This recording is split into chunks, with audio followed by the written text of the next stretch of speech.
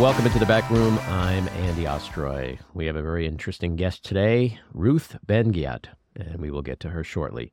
But first, I want to thank you for tuning in. We appreciate you listening, and we'd love to hear your comments. So email us at backroomandy@gmail.com and or post on our social media, and we'll read a few comments next time. And if you like the podcast, please follow or subscribe, and you'll be notified every time we post a new episode. Here's a couple of items of feedback from this past week. Leslie Jackbar writes, I so enjoy your podcast, especially the conversations before you get to the guest. I'm a Democrat, but some of my favorite voices are people like Rick Wilson. Would love if you could get either of my emotional support never-Trumpers on your podcast, Charlie Sykes or Nicole Wallace. And I watched Adrian, and I just cried.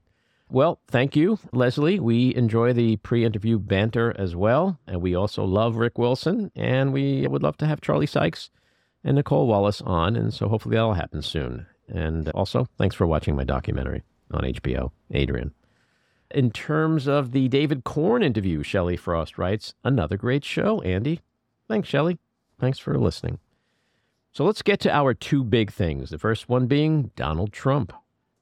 I had a whole desk full of lots of papers and mostly newspaper articles, copies of magazines, copies of different plans, copies of stories having to do with many, many subjects. And what was said was absolutely fine and very, very perfectly. We did nothing wrong. This is a whole hoax. You're not concerned then with your own voice on those recordings? My voice was fine. What did I say wrong on those recordings? I didn't even see the recording. Are there any other recordings that we should be concerned of? I don't know of any recordings that you should be concerned with because I don't do things wrong. I do things right. I'm a legitimate person.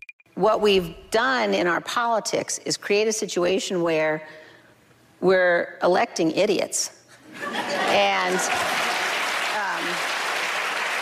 I look at it through the lens of how do we elect serious people?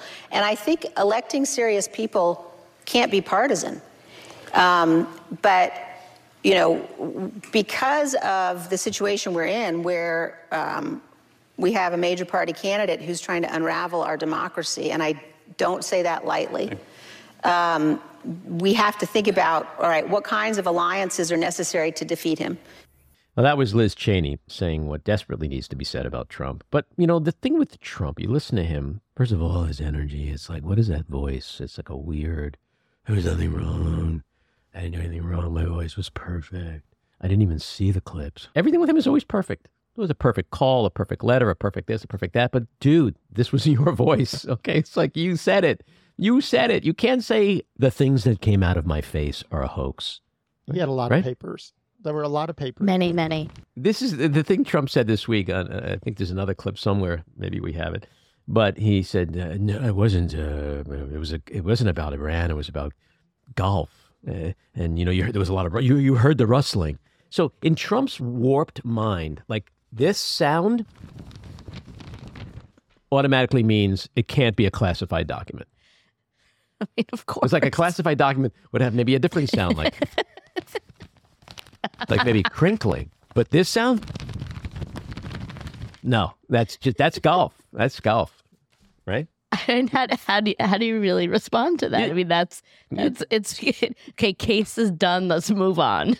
Is he remembering the old Joe Franklin show with Joe Franklin's desk that was stacked to the ceiling with papers? That was a great show. Do you remember who sponsored it? No, well, if you told me, I probably would remember. Strites' matzo for the unleavened experience. It's unbelievable that he literally thinks he can say, "Don't listen to what I actually said because it's something else." How stupid can the MAGAs be? Just to give him the benefit of the doubt. Why would Mark Milley be giving him a golf document?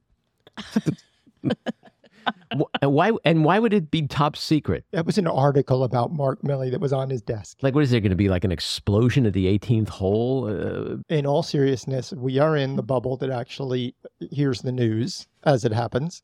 And that isn't what his base is hearing. You're not going to get those recordings on OAN or Newsmax or even Fox News to any extent. So his base doesn't care. And does it matter? I mean, does it really matter? It's a witch hunt. It's all a witch hunt. Exactly. Wave your hand, nothing to see here, move along. None of this shit matters in the court of law. It matters in the court of public opinion when the idiotic MAGA morons are listening. The law works a different way. He's never had to deal with the Department of Justice this way. Maybe he did like once with his father over some real estate housing shit, but that came and went real quickly. But he's just under intense legal scrutiny and investigation by the federal government, by Georgia, by New York. He's never had this. So I think he doesn't know how to deal with it. But he also had an interesting week in some other regards. They're now really talking about more indictments, you know, the jurisdiction being New Jersey, because this is where that conversation took place from that clip. And there's something called a superseding indictment, which Jack Smith and Department of Justice could file, which says, okay, even though we filed an indictment against you previously, we're now like adding another 40 counts and making it a total of X felony counts. And this indictment now supersedes the one before. So there's that too. And that's a potential strategy for Jack Smith if he thinks that Judge Aileen Cannon is going to be playing footsie with Trump down in Florida. Maybe they can take the dissemination part to New Jersey and file a new indictment there. So that's an interesting twist. And they're talking about indictments of maybe Giuliani now, Mark Meadows. So it's going to get really interesting. I do think it's all leading up to that place. And it just takes time. We're talking about something that is incredibly unprecedented in our country. The Nixon thing didn't come even remotely close to this. He was like, there was some tapes, Mr. President, we're not going to support you. You got to resign. Okay, I'll resign. Goodbye. That was it. In this incredibly complicated, complex, unprecedented, historic investigation and prosecution, a lot of people are going to be held accountable.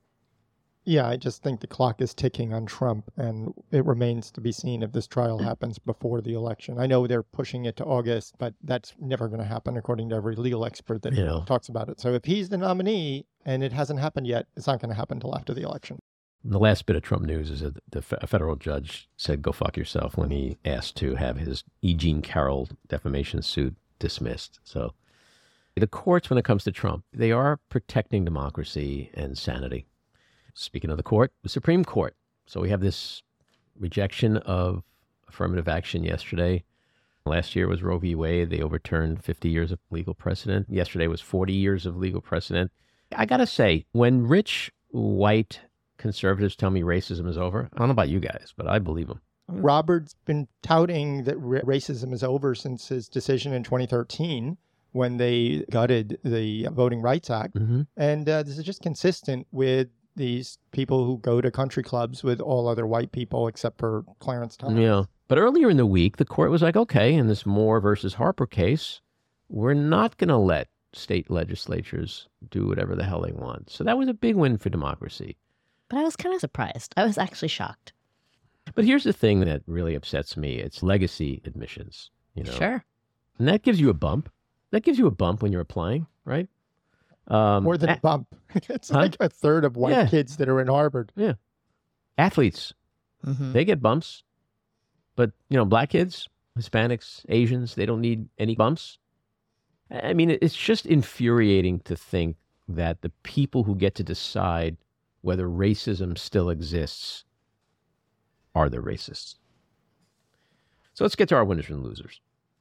My winner is fair elections. The 6-3 SCOTUS majority dismissed the independent state legislature theory, which would have given state lawmakers nearly unchecked power over federal elections. My loser, college admissions for people of color. My winner is Bidenomics, with the job numbers what they are, which are almost the best in U.S. history. And we have infrastructure spending that we haven't done in decades that have needed to be done, and it's actually happening. We saw that in Pennsylvania in 2 weeks. They got a highway going that was destroyed in a piece. So I think infrastructure is a part of the Bidenomics. My loser is, of course, SCOTUS. It was just a little over 60 years ago today that George Wallace stood in front of a school and said, segregation now, segregation tomorrow, and segregation forever. And we're just seeing that play out, and they're pretending that we don't have racism. My winner, the Supreme Court, which on Tuesday gave a major victory for democracy and a huge loss for Trump and election-stealing Republicans.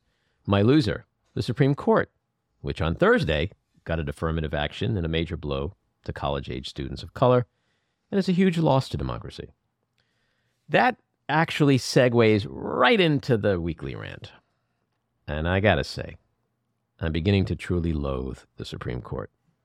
But I guess that's just connected to my general disdain for the Republican Party and conservatism, neither of which seem to give much of a rat's ass these days about the rule of law, the Constitution, and our beloved democracy. This week, the nation's highest court sent liberals spinning on a legal and emotional yo-yo. First ruling against an insane attempt by red states to literally do whatever the fuck they want when it comes to federal elections. And then yesterday, they had its rich white conservative justices decide, as they did 10 years ago when it gutted the Voting Rights Act of 65, that racial inequality and institutional racism is over. And it's now essential that everyone be treated the same. No more unfair advantages when it comes to college admissions. Except there's this little privilege thing called legacy admissions. You know, my daddy went to Harvard, my granddaddy went to Harvard, and his daddy went to Harvard. Of course, preferential treatment is just fine with white folks if the beneficiaries are other rich, connected white folks. The hypocrisy is repugnant. And I'm not even talking about the blatant corruption of justices like Samuel Alito and Clarence Thomas, who are virtually owned by powerful white billionaires like Paul Singer and Harlan Crow, who sure as fuck seem to have traded lavish foreign trips for preferential treatment before the court. Or how infuriating it is that Thomas, who basically owes his career to affirmative action, offered a staggeringly arrogant, delusional opinion. Shame on them. They just overturned 40 years of legal precedent, just as they did last year with Roe v. Wade after 50 years. Make no mistake, these rich white conservatives jerk off to the thought of 1950s America, when women were in the kitchen barefoot and pregnant, where blacks and Hispanics knew their place, where gays were closeted and living in fear, and where rich white dudes controlled everything. Well, whether these white replacement-fearing sexist bigots like it or not, women won't be silenced. People of color won't be oppressed and disenfranchised. LGBTQ folks won't be forced into hiding. And old white conservatives are, thankfully, a dying breed. All right, let's get to Ruth Ben-Ghiat. She is a professor of history at New York University. She writes about fascism, authoritarianism, and propaganda.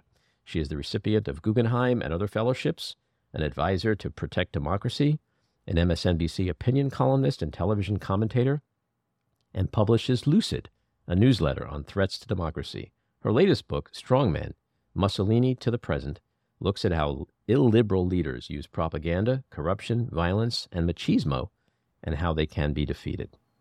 Ruth, welcome into the back room. Thank you. Delighted to be here. Very excited because you're actually in the back room, and it's always a treat for us when we can sit in person and talk to people. So thanks for coming in.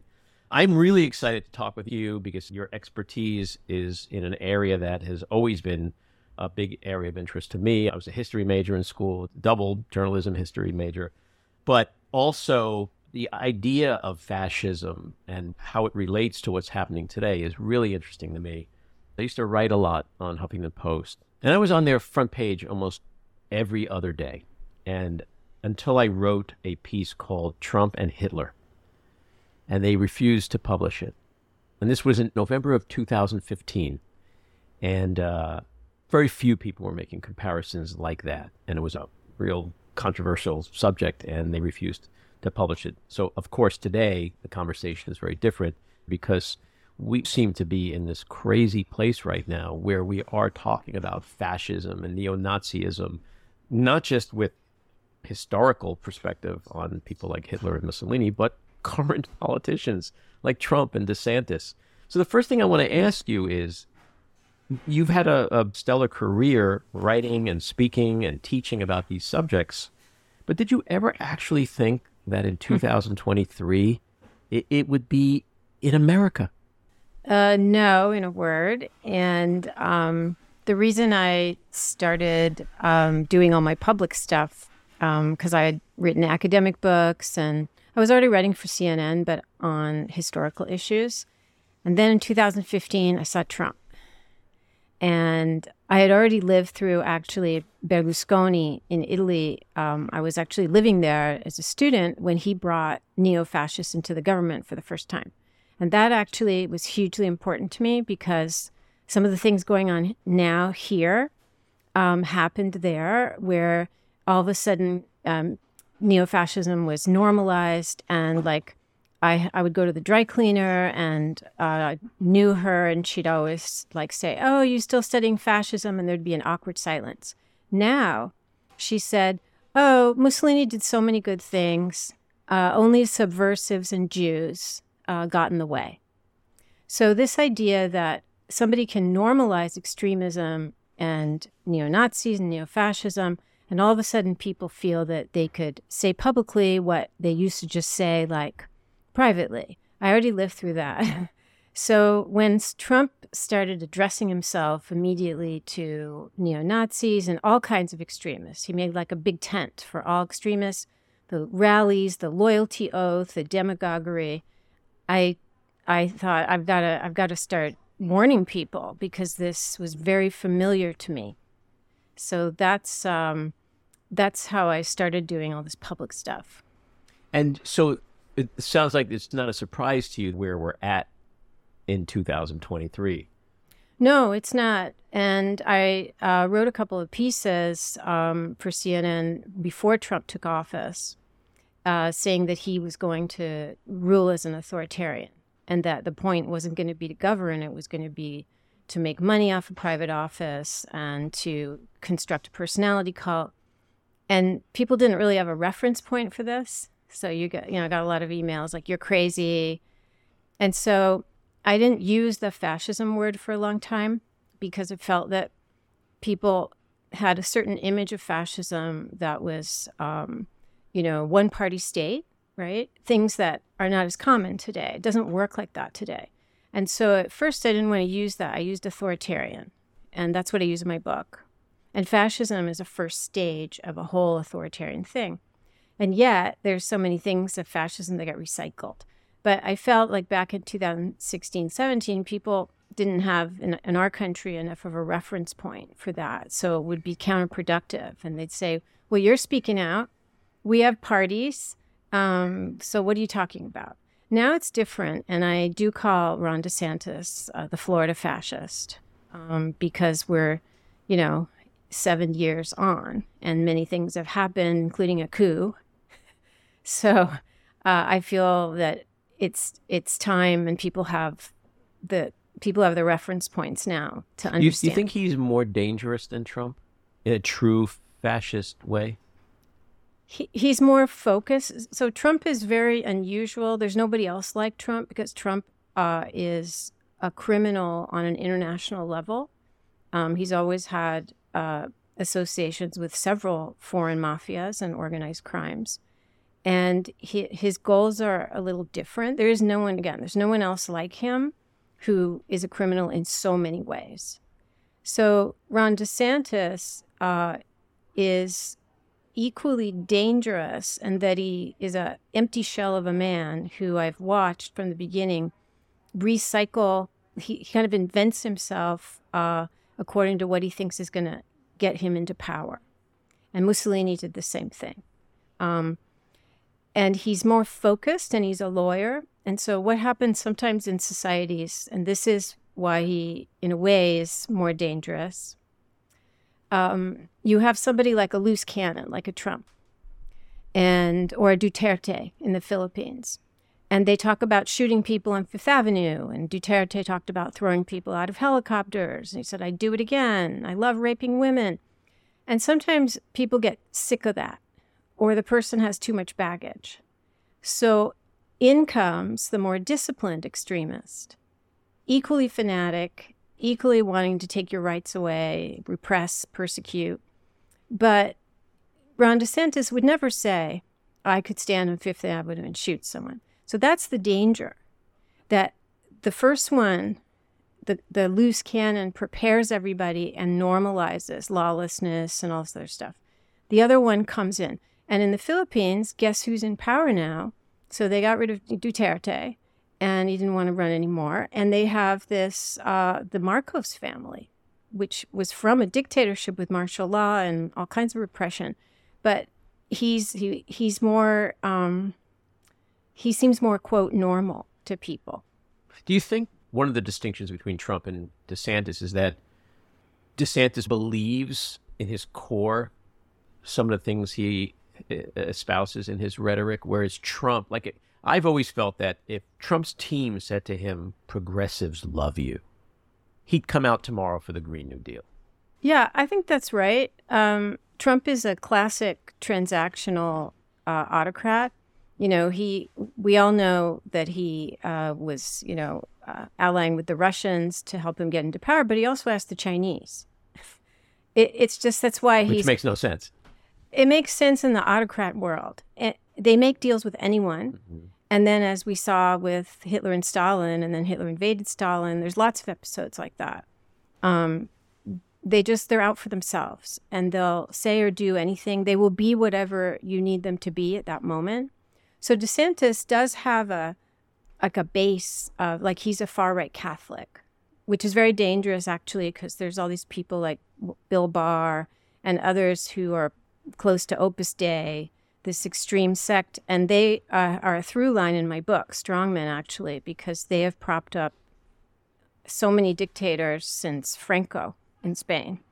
So he has he has certain principles, but I've also seen him remake them or reverse them, like on COVID. So he's an opportunist as well. And the more he has been inhabiting this persona of far-right extremists, the more he's remaking himself. So he's got that authoritarian opportunism. Mm-hmm. He really reminds me of Mussolini in many ways. How close do you think we got to authoritarianism? I don't know if we were on the brink. What Trump was doing, and he's going to finish it really fast if he gets back in, he was setting up by capturing the judiciary. There's a phrase called autocratic capture, where you purge the institutions, like the State Department was purged of non-loyalists, and Orban does this in Hungary. So you capture these institutions, you get rid of everybody who's not going to do what you want them to do. Mm-hmm. And DeSantis is doing this in Florida. And then you staff them with, people who will just rubber stamp you, right? And DeSantis has done this with the Florida House of Representatives too, right? Right. So, so Trump started all that, and the whole way he governed got people used to an autocratic leader. And the biggest thing he did was make the GOP his personal tool, and require loyalty and not principles. Loyalty is all that matters. And the GOP was ready for somebody like Trump. But boy, he did this extraordinarily fast. So from my point of view, studying history of autocracy, what was so efficient, people say, oh, Trump's lazy. He's not lazy. He's incredibly efficient propagandist. And also, Berlusconi and Mussolini created their own parties. So they were the head. There was no fascism before him, etc. Trump took this storied party with its own huge history, and we only have these two parties. It's giant. And in really just a few years, he made it his tool. So, in fact, by 2020, this is shocking. The election year, the GOP decided not to have any platform to put forth except we support Trump. So this is something in autocratic studies called hollowing out. When an autocrat just it's all about loyalty, it's all about supporting him, and whatever he stands for, you stand for. And we see this every day with Kevin McCarthy. Mm-hmm. Even the other day, Kevin McCarthy was oh, I'm not sure he's the strongest candidate. So first rule of cults, because Trump is a cult leader, you do not ever criticize the leader. You criticize others, not the leader. So then he had to issue an apology. So all of this stuff, I see it as authoritarian cult dynamics. And in that way, Trump prepared us. He prepared the party, the institutions, and then he lost. And then he also prepared and broke huge amounts of taboos with the coup. So the damage is incalculable. It's not irreversible, but it's... No, it's a breakdown of all the institutions and norms and boundaries. Yeah. I am always trying to reconcile America's growing fascination with fascism. You look at the MAGAs, right? And when you think about those who serve in the military, it's never the rich and the elite. It's always the middle class, working class people. So for decades and decades, it's themselves, their fathers, their grandfathers, who were at one point Antifa, right? Because Antifa that was Antifa. Anti-fascist, right? And being Antifa was a good patriotic thing. Yep. And they fought, they got maimed, and they died fighting fascism. Yet today, those are the very people who are embracing fascism. I just can't understand unless you just simplify it and you get back to it's a cult. They're brainwashed. That's one part, that even patriotism, that having somebody like Trump who is out to destroy America and is aligned with all foreign autocrats, that's okay. And the other thing is, what about the Cold War, where the Republican Party was tough on Russia, and now they're pro-Putin? McCarthyism. Exactly. So these are shocking. I get a lot of. Now you have a new kind of McCarthyism. Well, Kevin McCarthyism. Yes, exactly. Well, what's actually happening is that the GOP has managed to. You have racism, and segregation, and so they have all they're trying to revive through all their election, machinations to have voter suppression, etc. Then now the new thing, which I predicted in 2021 was going to become a thing, like they're anti-commie, so it's the radical left. Like I'm supposed to be the radical left, right? You got to have the commies to have fascism. Liz Cheney is the radical left to these people. Everybody's the radical left. Yeah. And so you have these talking points and they actually get recycled in amazing ways. But I get emails from retired military people, and they are struggling to understand how the party can have evolved in this very tragic direction so that they have no more loyalty to their own country. Right. And the fact they back up the coup, there's not one Republican lawmaker who has any public remorse for this coup that sent them running for their lives. That's like a huge thing. You have Trump saying that they were loving people. Yeah. And I'm going to pardon them. And I mean, the term insanity seems to be overused so many times in conversation, but it's insanity. There's no explanation for it other than it's insanity. It's insanity, but unfortunately, everything that's going on repeats what's happened before in the authoritarian playbook. So like the pardoning, when Mussolini, who was a prime minister, we don't hear about him enough. He was a prime minister in democracy for 3 years. So he's much more relevant than Hitler. And then he was going to go down because of a corruption scandal. So he declared dictatorship. And he'd already had all this violence with his squadrons, his black shirt thugs. What does he do? As soon as he becomes a dictator, he pardons all the political criminals, they were called. That's all the thugs who beat up people and killed people. And almost all the dictators I've studied, as soon as they consolidate their power, they pardon all the thugs.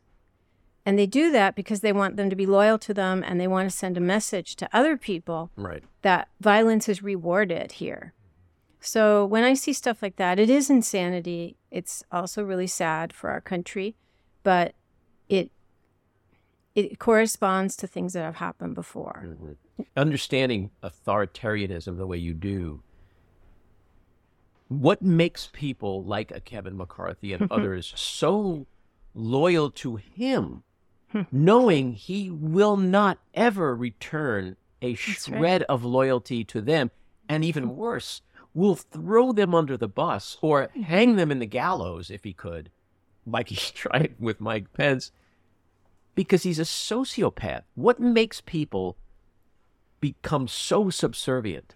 This fealty they have to him is inexplicable to me, knowing they're never going to get it back. It's a really great question. In my book, I have stories of like the liberal politician, meaning conservative, Giolitti, who helped Mussolini. He actually helped Mussolini be appointed as prime minister and helped him normalize. Everybody who normalized Mussolini and got him to where he was just thrown under the bus. And Mussolini never even came to the guy's funeral. And he'd been prime minister many times. This happens over and over again. So it's always a mix of like, there's cowardice. And, Sherrod Brown in 2020 during the impeachment, he was a senator from Ohio, and he wrote a New York Times op-ed, and it starts saying, in the United States Senate, fear does the business. And there are reports like senators were crying out of fear.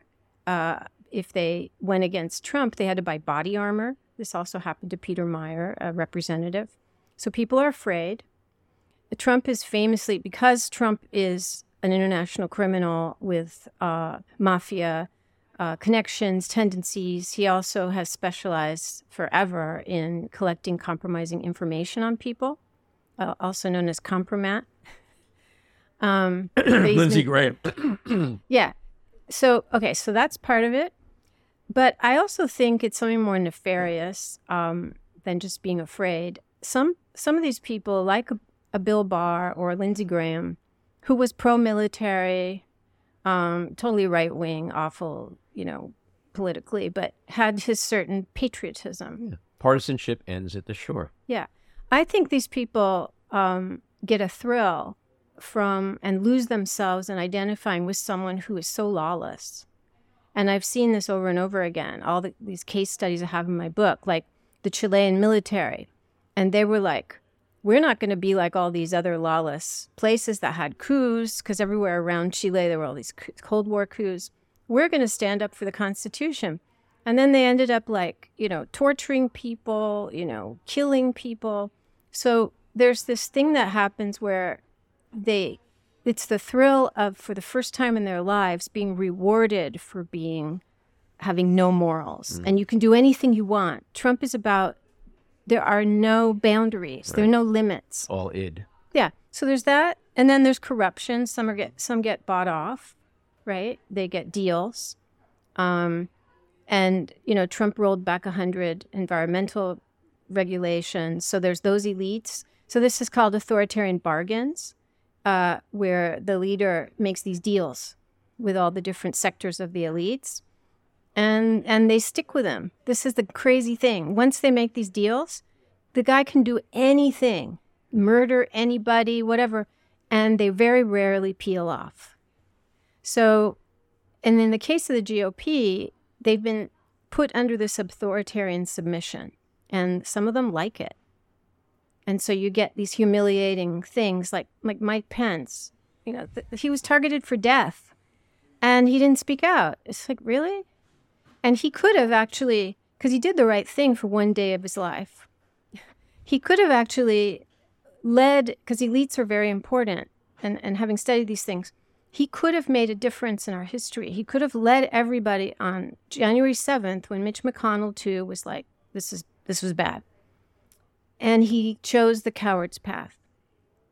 And and now by January 8th, they were already like, what coup? You know? And now everyone wants us to forget about the coup, or they were patriots. So it's a mix of things, but I can tell you that it repeats in history. So it's about human psychology, like the demagogue and the follower. Mm-hmm. And you haven't mentioned the base. Yeah. Which seems to be what everyone always says. Oh, it's because he controls the base. Yeah. Do you not see it the same way? No, the base is very important. In fact, now you could say the base is in control because these MAGA extremists are setting the agenda. This is why, like, Ron DeSantis is getting more and more extreme, because they're almost like anticipating what the base will want. So the base is very powerful, especially when you still have elections. So you could say in the old days, like, you just get rid of elections and people have no say. But are they as entrenched as we liberals think they are? Because, I mean, I'm going to go on record and say I don't think they're very bright. They're not very intellectually curious. They have no political positions. They don't care about policy. They're not going to a Trump rally to hear about deregulation. They're going to the Jerry Springer show. I once had a conversation with a diehard Trump supporter. I think it was in 20. And I said, who would you vote for if it wasn't Trump? And he said, Bernie Sanders. I was like, excuse me?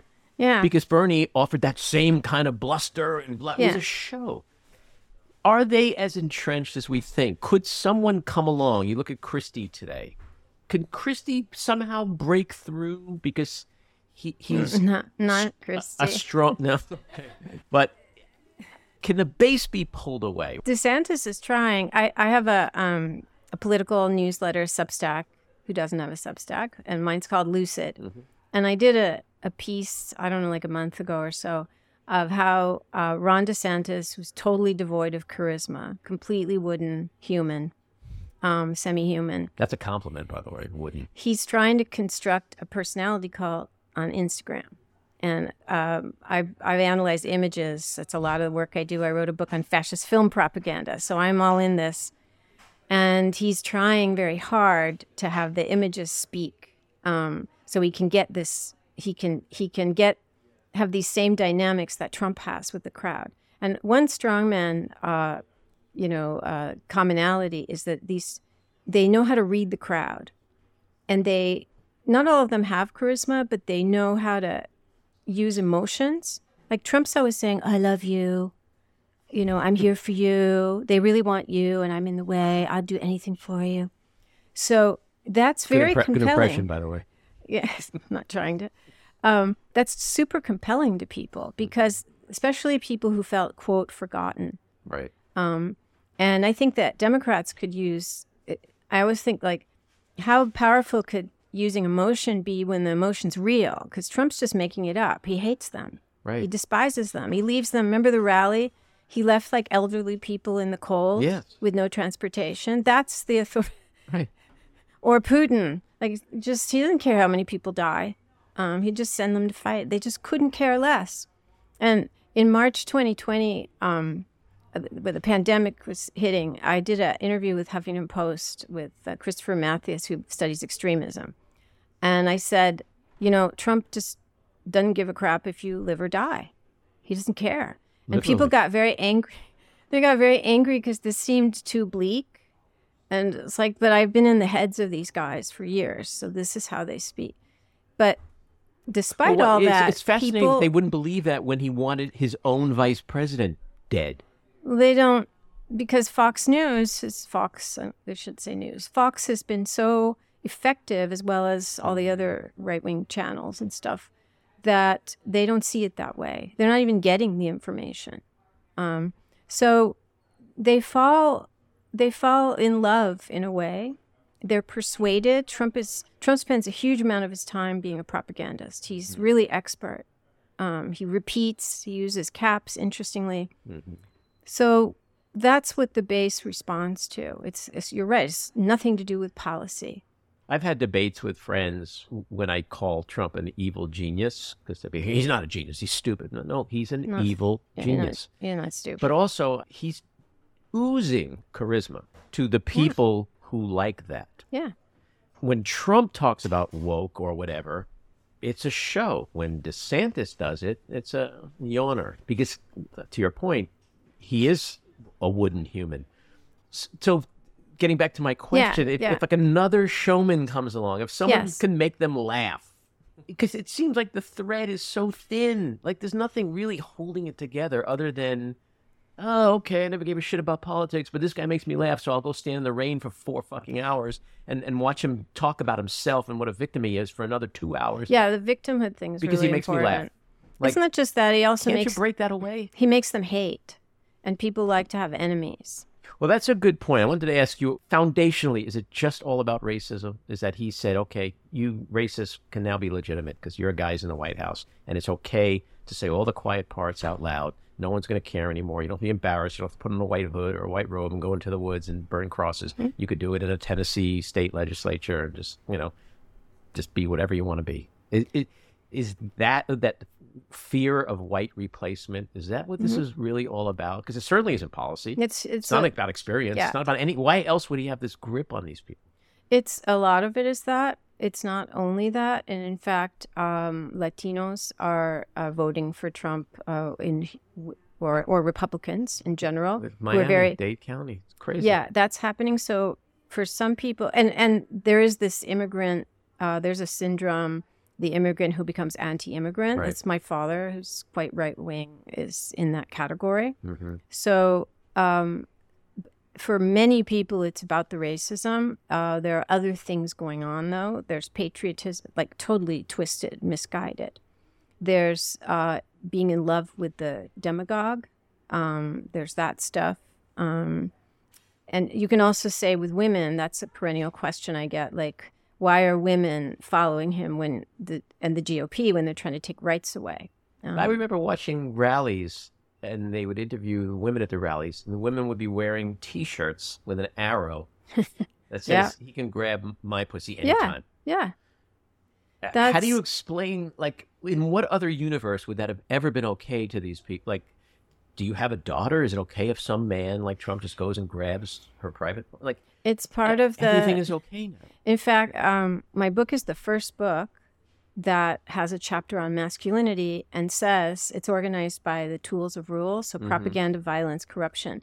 And I put a chapter on masculinity, and I say this is just as important as the other things, because it's integral to the personality cult. That's why you have somebody like this guy, Robert Kennedy, who's like he's running as a, quote, Democrat. All he's doing is like lifting weights. So it's like hyper machismo, right? Hyper masculinity. Well, it's interesting because I noticed that the other day, and I actually tweeted, I said, people, when we're choosing leader of the free world, age, race, religion, muscles, none of that shit should matter.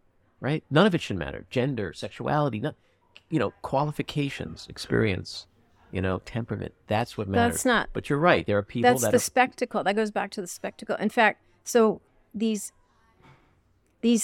people like DeSantis and Kennedy, and there are many others, are symptoms of what Trump, I don't like to talk about like pathologies of politics, but we'll continue for a sec with this.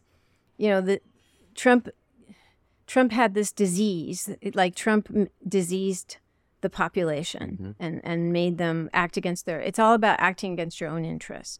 And he legitimized, as we've said, hypermasculinity, brutalism, lawlessness. So you get these people like Kennedy. He wouldn't be there without Trump. DeSantis wouldn't be doing what he's doing without Trump. He's the mini Trump who wants to surpass Trump. So once these guys come on the scene, they change things for decades. Even if you get rid of them and you see, then they want to come back, right? Netanyahu just came back, right? And the reason they have to come back is that it's not about governance, it's about getting away with crime. Right. And they're all corrupt. In fact, Trump, Putin, Berlusconi, and Netanyahu ran for office in the first place because they were under investigation. Right. Well, Netanyahu in particular wants, he's literally running or ran just to get back. And then, judicial reform. So they don't think like normal politicians. And that's what I've tried to educate people as a scholar. Like, you can't think of them in a normal way because regular people don't want to run for office if they're under investigation. That makes no sense. Right. Strong men, I'm running for office for sure. I mean, history does repeat itself. Why, especially in this country, are people so ignorant to not just our history, but world history, and not fearing what we've seen happen? Well, one thing I didn't expect when I wrote the book, so it goes over 100 years of history. Every people was unprepared. And didn't see it coming because it's always slightly different. And then there are these national myths. And so in the United States, even though we had like a regional authoritarianism in the South, institutionalized racism, right? We're the beacon of freedom, where everyone comes to be free and escapes their bad places and comes here. And that's true. It's always been double-edged. We've helped democracy in the world, and then we've taken it away, like in Chile, helping coups and stuff. So everybody thinks that they're going to escape it, and then they're not learning from history. And we are particularly prone to be saying, it can't happen here. And so it's been I've done hundreds of interviews a year since 2016 to help people understand that it can happen here. Well, I mean, I'm a Jew. You're looking at two other Jews here. I think you're half Israeli. Yeah, my dad's Israeli. Never again. How many times have we heard that in the last several decades? Never again. But you start to look back on the last 8 years, and you're like, no, actually, that stuff could, and in some parts of the world, is sort of happening again. Not the extreme of a genocide, but the genocide was how many years after Hitler first emerged on the scene in Germany after its democracy fell. And so, Putin's war is not just a war of territorial occupation, it's a war of annihilation. yeah. It's a I mean, genocidal war. Knowing what we know about Trump, how after all these years are we just not able to say what's going on here? This is wrong. And I'm not even talking about the electorate. I'm talking about the McCarthys, the McConnells, all the people that could have killed him off January 7th, 2021.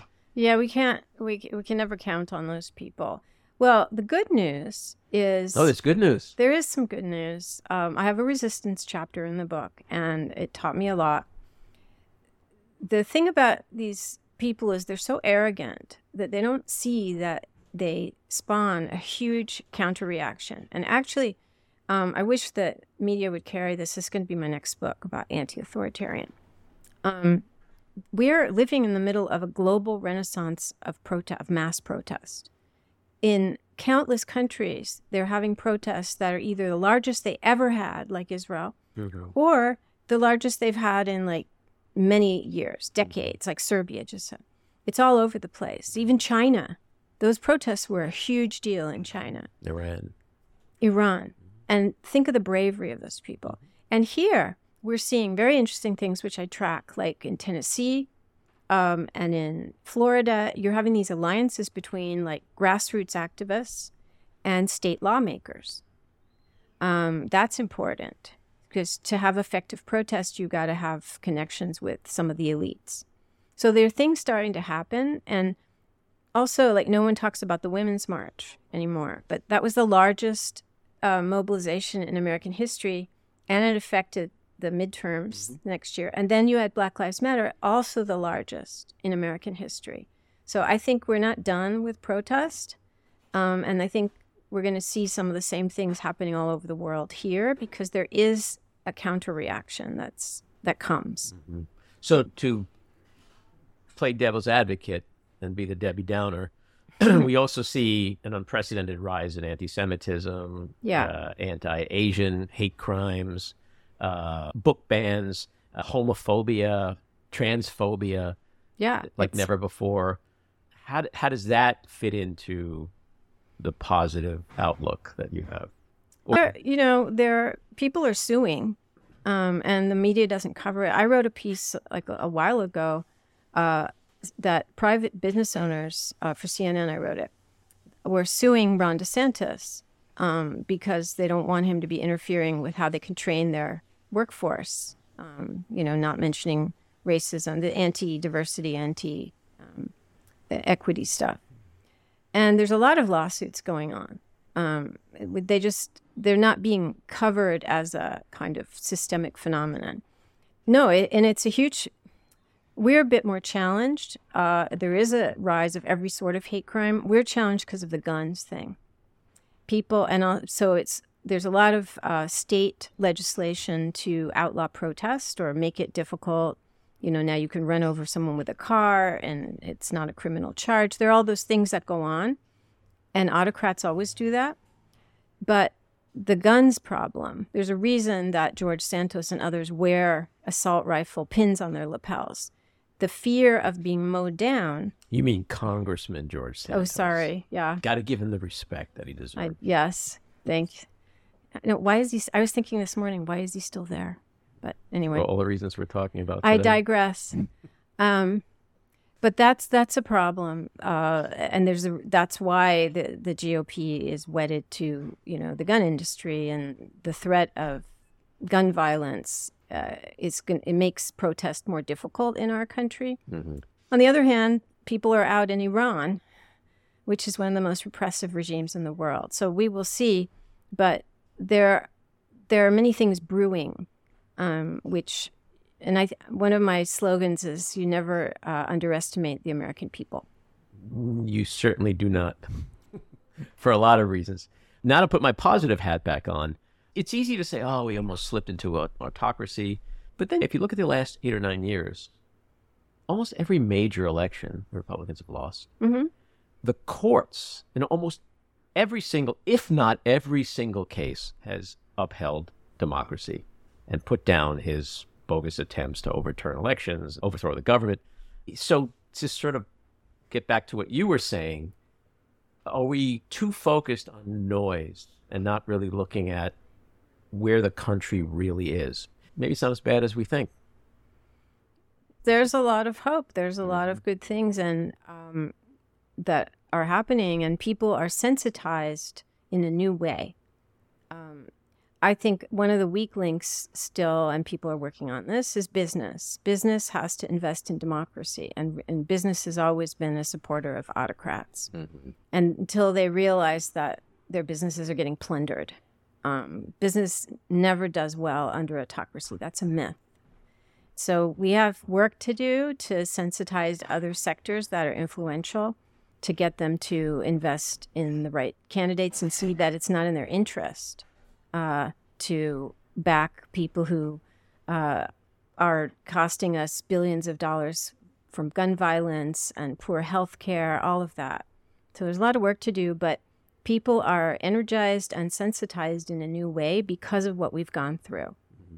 And the other thing is that now there's so many polls showing that the Republican extremist views, like those of DeSantis, they're not even popular with some Republicans. Like Republican women are mothers and non-mothers too. They don't want children mowed down. So this is what a backlash is building. And that will translate into fewer votes for Republicans, I believe, down the line. Well, we saw after the Dobbs case what happened. Women and men mobilizing and affecting an election. We just had a big case yesterday on affirmative action. I want to ask you your opinion as a professor, how you think that's going to impact things. But I think that speaks to yet another thing of potential backlash in the next election. How do you think that decision is going to impact this conversation and the educational process? It just so one of my theses is, that Trump and the GOP represent a kind of counter-revolution in a way. Whenever a society has had a lot of social progress, it could be racial emancipation, gender equity, workers' rights, that's when these guys come up and they say, I'm going to turn the clock back.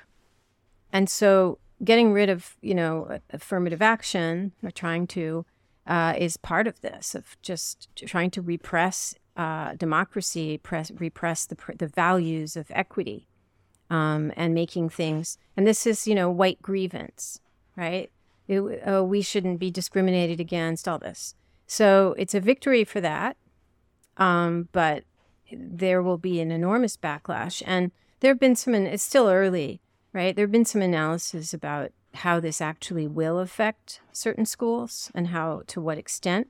But it's devastating proof of the will to just turn the clock back, taken together with all the voter suppression, which is racialized, everything else, policing, all those things that are very, very authoritarian in nature, and we didn't characterize them using that word.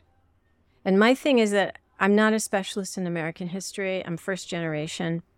I did take U.S. history in high school, but I'm a scholar of global things, and I turn that lens on our country. And that's what's allowed me to say original things. I'm like, wait a minute. This is authoritarian. You're just not calling it that. Mm-hmm. And that's why I think there will be a backlash, because that's happened almost every time. Do you think we slip further into near fascism before we get to that stage where we're looking at this in the rearview mirror? Is it going to get worse before it gets better? It could get worse before it gets better. It's just highly important to make sure Trump does not enter the White House again. He will never leave. And in your opinion, how likely or unlikely is that? If you were in Vegas right now and you were looking at a tote board, what are the odds of him becoming? it's hard to say because I don't know what will happen. People like Trump. I mean, there is a playbook for this. You need to create as much chaos and despair in a society as possible. All that crap about the debt ceiling, where they really want, some of them want it to default. They want people to be in despair. They want Weimar again, so that Hitler, i.e. Trump, to go back to your original thing, can rise again, right? And save everyone. So a lot of the things that are going on are designed to make things worse, like terribly worse. And you never know what they're going to pull next. I think maybe we'll have a revival of the convoy movement because part of the playbook. The convoy. That's important. Still on its I have way. like a mental checklist from doing all these case studies. And in Chile, very important, it was U.S. backed, U.S. partly designed. They had like a convoy movement to block the supply chain so people couldn't get food. They did economic warfare. They made that society as unlivable as possible. The point of this is to prove that democracy doesn't work. Right. And that in this case, it's Biden. There it was Allende. They're incompetent and it's unlivable. And then you build an appetite for the demagogue. So that's what they're trying to do. And I'm mentioning that because who knows what is going to pop up from the diabolical mind of Bannon and Michael Flynn and all these people. Or just where the country may be. One of the things in this piece I wrote in 15, aside from making all kinds of foundational parallels to Hitler in the rhetoric and the cadence of the speech and all that, I ended it with, we have a strong economy. Imagine a guy like Trump if unemployment was 20%. Yeah. Or if everyone was losing 40% in their savings and their home values were underwater. Imagine that America today, with Trump in particular. He'd be elected in a heartbeat. Well, to me. that's also... We're lucky. That's the only thing to me that really has kept us from slipping into autocracy, is the strength of the American economy. But look at... To your point. But look at the... if you ask Trump supporters or just GOP, they think the economy... They've been brainwashed. They think the economy is terrible. Right. Even though so many jobs have been created. In fact, what Biden is doing is... through creating manufacturing jobs, addressing himself to working class. He's actually, it's quite brilliant if you study autocracy. He's trying to take care of some of the structural things that cause people to want autocrats in the first place. He's trying to bolster from below the whole system, including with broadband. You know, all the stuff he's doing is like a giant democracy promoting enterprise. And yet, the more he accomplishes, the more he's a huge threat to the Republicans. So they're managing through the strength of their media machines to present the economy as terrible, right? So my right-wing parents who live in two different countries, they're always like, and they only follow right-wing, media. They're always calling me like, things are so terrible in America. I'm like, no, they're not. But that's I what love they that hear. you dropped on me that you have two right-wing parents like a couple of minutes from the end of this conversation, because that could take us into another 3 hours, because I have a very similar situation. I have a whole family of right-wingers. Yeah. But yeah, it's a fascinating thing to watch where the country is today and sort of project out where it could go and why it hasn't gone certain places. The fact that the economy is so strong that he doesn't have that weapon to use in a real sense. This morning, the inflation numbers came out and it's continuing to improve. But the economy's great. And I think we're really fortunate that it is, because if it wasn't, you look at Hitler and Mussolini, they used people's desperation. Imagine if we were rationing food and gas in this country. Yeah, that's their expert. They create a crisis or exploit a crisis and present themselves as a solution. Right. Well, they always That's say what that they about do. Trump. He's the arsonist who calls the fire department. In our last minute or so, I want to totally switch gears. You probably, I'm almost willing to bet you've never been asked this question before. So we here in the back room like to get a window into people's souls. One of the ways to do that is through music. Good window into the soul. So I want to hear your top 5 musical artists of all time? So people always find this surprising. I don't even know if I could pick the names of them, but I'm totally into electronica and EDM. That's a shock. Yeah, I know. And my clubbing days are over. So you're going to leave this interview and in the car ride home, you're yeah, going to be just banging out to Skrillex in the car? Totally. And from in the 90s, Massive Attack, up to some of the, DJs or whatever. Mm-hmm. And that I find writing to that keeps me going. And certainly writing about all these awful people. Strongman was a hard book to write. And I had I was pretty much blasting electronica. I was just going to say, Deep I into now the have night. the image of you writing about fascist strongmen with this this crazy techno electronica stuff in the background. Yeah, I don't know. Changes the whole picture for me. I don't know. It was like the heavy techno, like the Berlin stuff, but I definitely I like that. All right, keep going. You got a few more to go. Other types of music or bands or artists. I'm going to draw a blank. Oh, this is terrible. It's you should throw out something now that's completely different, like Joni Mitchell. I like electronica and Joni Mitchell. Taylor Swift. No? No. You're not a Swiftie. No. Oh my God, I'm failing. Beatles. I'm failing at this. Oh my goodness. Yeah. No. As soon as I leave Gangster here, rap. I'm gonna think of all the people. I'm gonna think of all the albums I have at home that I've enjoyed for years. All right. Well, I think you gave us some kind of a window into your soul with electronica. I got to say, I would not. If I had made a list of music you like, I got to say electronica. It's the yin and the yang, because while I was writing, I listened to a lot of that, and then I did a lot of yoga. Wow. Equally important. So you have yoga, and then you have electronica. The jacking yoga. up, and then you got to calm down. Yeah. This has been a great conversation. I will go on record and say it's one of my favorites because of the subject matter and because of just the conversation. I think was truly fascinating, chilling, and interesting at the same time because of where we are in this country. Hopefully we'll get to continue this conversation at some point and do it again. And I thank you for coming in. Thanks. I enjoyed it. Well, we've had some conversation here in the back room. Maddie seems to believe, because he looks at data, that not a lot of people stick around for the very end of the podcast. You know, where I tell you this is episode whatever and thanks for listening. And so we've decided one way to maybe have some fun with it, because it can sound kind of boring after a while. It's the same thing every week.